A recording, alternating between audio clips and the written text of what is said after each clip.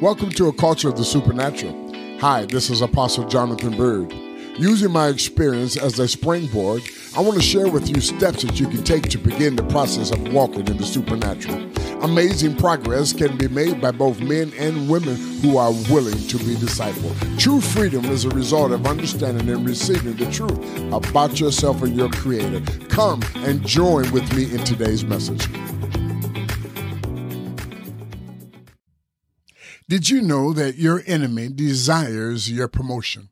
He desires the elevation in your life, the prosperity in your life. He desires all of those things that are good, right, and acceptable in the sight of God. He desires those things to steal those things out of your life. Your attitude today will determine the access that you give unto him. I'm so glad that you have joined this part 2 of our podcast of Prisoners of Hope, Hopelessness, or Champions of Faith. And once again, I would like to invite you to go over and actually plug in and take a good look at our Kingdom Leadership Academy page. I know you will be blessed, and there you will find tools and information that will bless you and strengthen you in every way.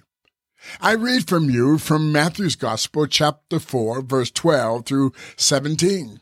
Now, when Jesus had heard that John had been put in prison, he departed to Galilee, and leaving Nazareth, he came to dwell in Capernaum, which is by the sea in the region of Zebulun and Naphtali, that it might be fulfilled which was spoken by Isaiah the prophet, saying, the land of Zebulun and Naphtali by the way of the sea, beyond the Jordan, Galilee of the Gentiles, the people who sat in darkness have seen a great light. And upon those who sat in the region and the shadow of death, light has come.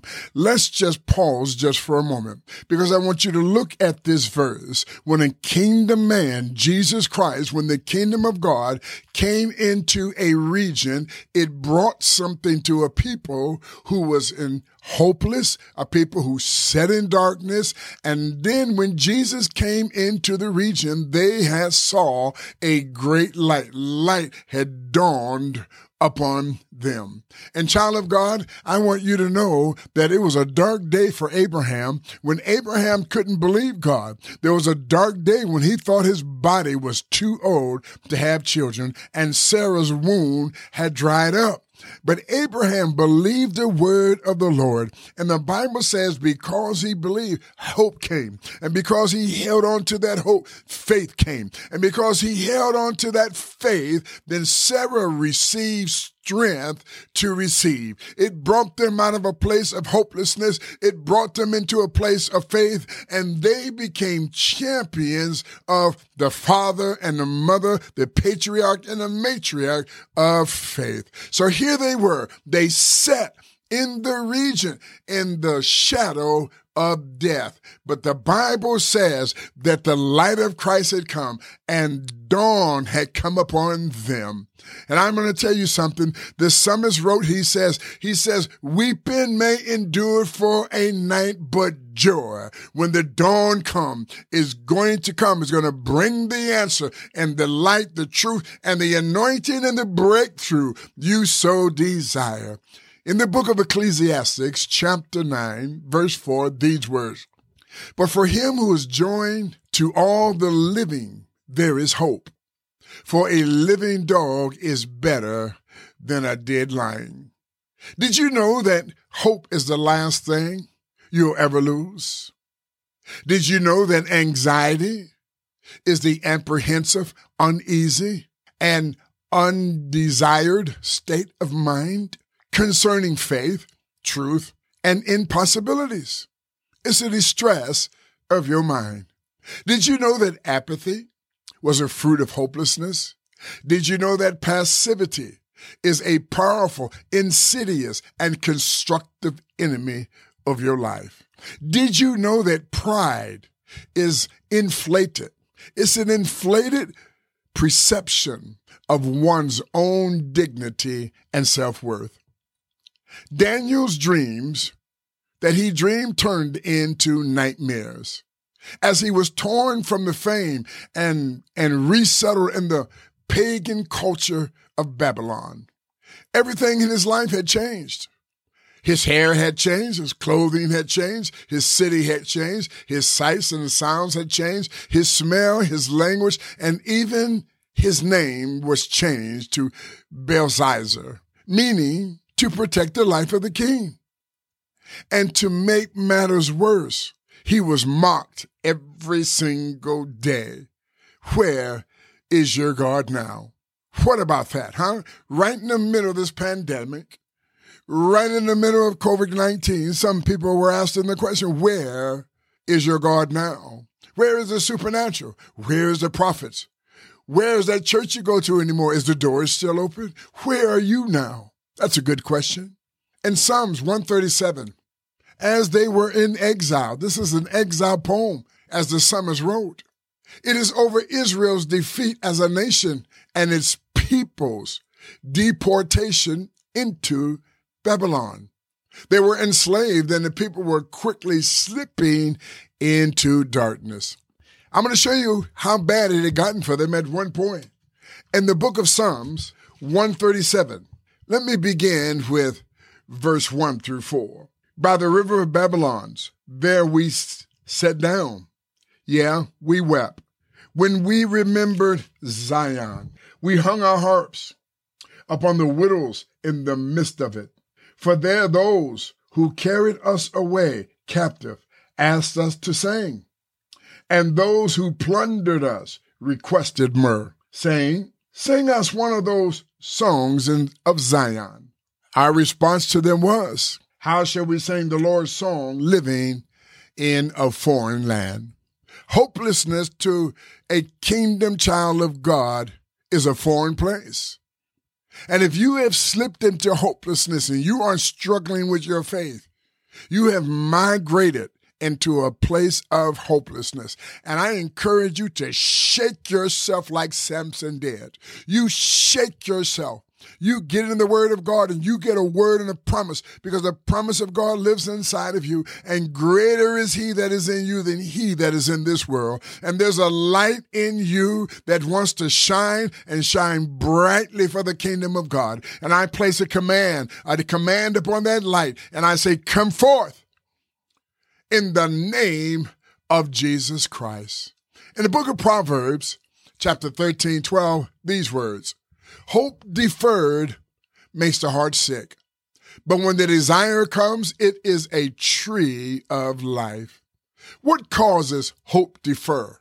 A failed marriage, the death of a loved one, a business that went under, a family member who never came to Christ, an unmet promise from someone you love, a fight of faith that was lost, rejection or betrayal by someone you sincerely respected. David experienced this incarcerating effect while being an outcast from Israel. And David wrote in Psalms 142, verse 3 through 7. Please turn to Psalms 142, and we're going to begin at verse 3. But when the Spirit was overwhelmed within me, then you knew my path and the day in which I would walk. They have secretly set a snare for me. Look on their right hand and see. For there is no one who acknowledges me. Refuge has failed me. No one cares for my soul. I will cry out to you, O Lord. I said, you are my refuge, my portion in the land of the living.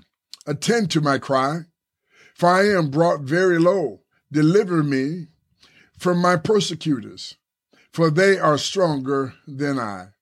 Bring my soul out of prison, that I may praise your name. The righteous shall surround me, for you shall deal bountifully with me. Wow. Any attempt to find hope apart from God is vanity, meaningless, hopeless. The world we live in is striving for hope. In the book of Ephesians, chapter 2, verse 12, these words, that at that time you were without Christ.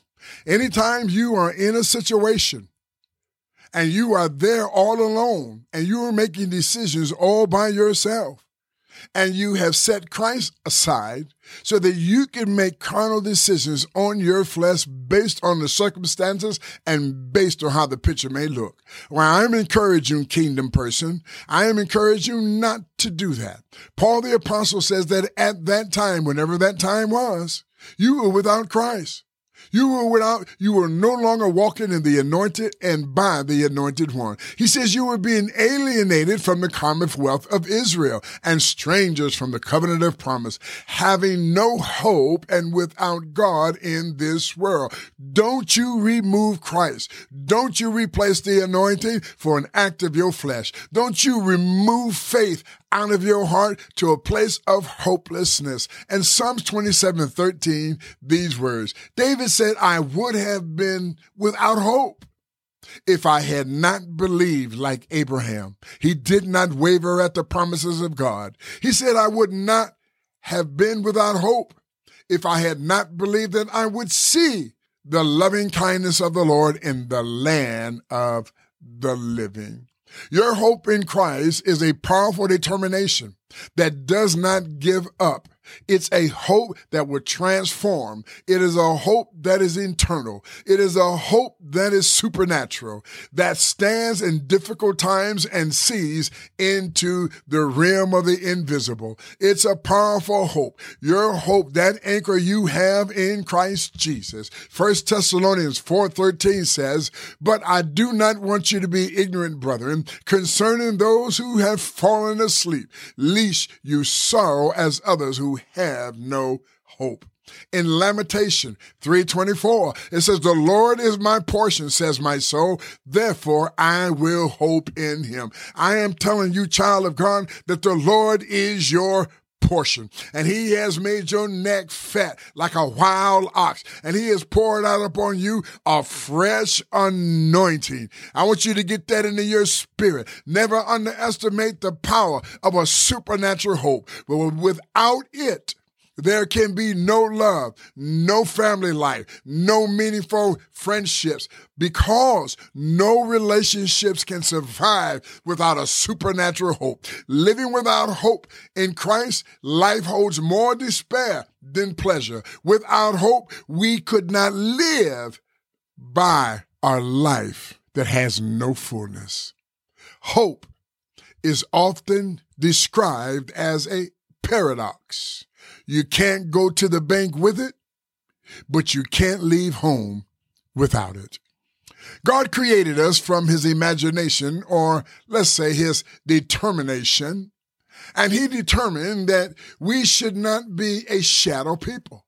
He blessed Adam, and when he breathed the seed of life, the breath and life of him, Adam came alive. And Jesus says, wait in Jerusalem, and you shall receive power. The breath of the Holy Spirit, the breath of God is going to come into you, and it's going to be the seed of life. The psalmist expressed his thirst for God in the middle of adversity. He didn't express it when things were going good. He expressed it in the middle of adversity. He expressed it in the middle of a crisis. He expressed it in the middle of a pandemic. He expressed it in the middle of what they call COVID-19. And he needed to draw from the depths of the wells of God. And Jesus said, if you have faith in me, Jesus said, if you believe in me, Jesus said, if you believe what I say, he said, in you it shall be a fountain springing up into everlasting life. Jesus was at the well with a woman from Samaria, and she says, the well is deep and I have nothing to draw with. And Jesus said, woman, if you knew who it was who spoke to you, he says, out of you will flow rivers of living life. My God, I'm telling you today that there's a light inside of you. There's a hope inside of you. There's a faith inside of you. There's an anointing inside of you. There's an overcomer inside of you. There's the image bearer of God himself inside of you, child of God. And you need to encounter God like Adam did. You need to encounter God like Jesus did. You need to encounter the Holy Ghost like the Holy Spirit did. You need to live from the inside out. In 1 Samuel chapter 16:7, these words. But the Lord said to Samuel the prophet, do not look at his appearance or at his physical stature, because I have refused him. For the Lord does not see as man sees. For man looks at the outward appearances, but the Lord looks at the heart. The seed of life has been breathed inside of you and inside of me. The seed of salvation and deliverance, rescue has been seeded inside of you and inside of me. And it begins to break through the surface of our outward person. It begins to break through, and it begins to break through and overcome the effects of the eternal work of the Holy Spirit. God's image inside of us functions like a thermostat that changes the temperature all around us. Learning to live from the inside out affects every part of our life. The only truth that sets you free is the truth that's deposited inside of you. And Psalms 51 verse 6 from the Passion Translation, these words, I know that you delight to set your truth deep inside of my spirit. So come into the hidden places of my heart and teach me wisdom. People of faith are always looking forward with optimism, expectation, and a confident hope to advance to the next level or arrive at the new season and the new move of God. People of faith trust their limitations to an unlimited God, and in the hands of an unlimited God, their limitations become strength. It becomes the impossible that man could not achieve on his own. Jesus never taught his disciples grace. He taught them about his unlimited faith, his unlimited authority, his unlimited power. Jesus is the grace of God that Holy Spirit teaches to each and every one of us. That grace that is sufficient, that grace to turn our limited weaknesses into overcoming power. Paul the Apostle penned by the unction of the Holy Spirit these words. 2 Corinthians 12:9, he says, and he said to me, my grace is sufficient for you, for my strength is made perfect in weakness. Today is a bad day to give up, child of God. Every crisis holds the key to an unanticipated victory. Unbelief, fear, anger, low self-esteem, and rejection are all classic profiles of hopelessness. Many situations in life can bring us to the point of feeling hopeless, but only the life of Christ can offer complete and eternal deliverance. True deliverance, child of God, is being changed in the midst of the situation before the situation changes you. Satan would challenge every opponent of your deliverance, every aspect of it. And out of every crisis that he challenged will come your opportunity to stand fast in hope, to be steadfast in faith, unmovable, always abounding in the love of God.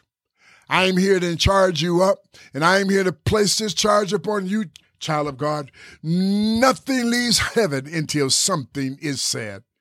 And I command you in the name of the Lord Jesus, I command you to say, let the weak say, I am strong. Listen to me. There is something for the poor to declare, and that is, I am rich. There's something for the sick to declare, I am healed.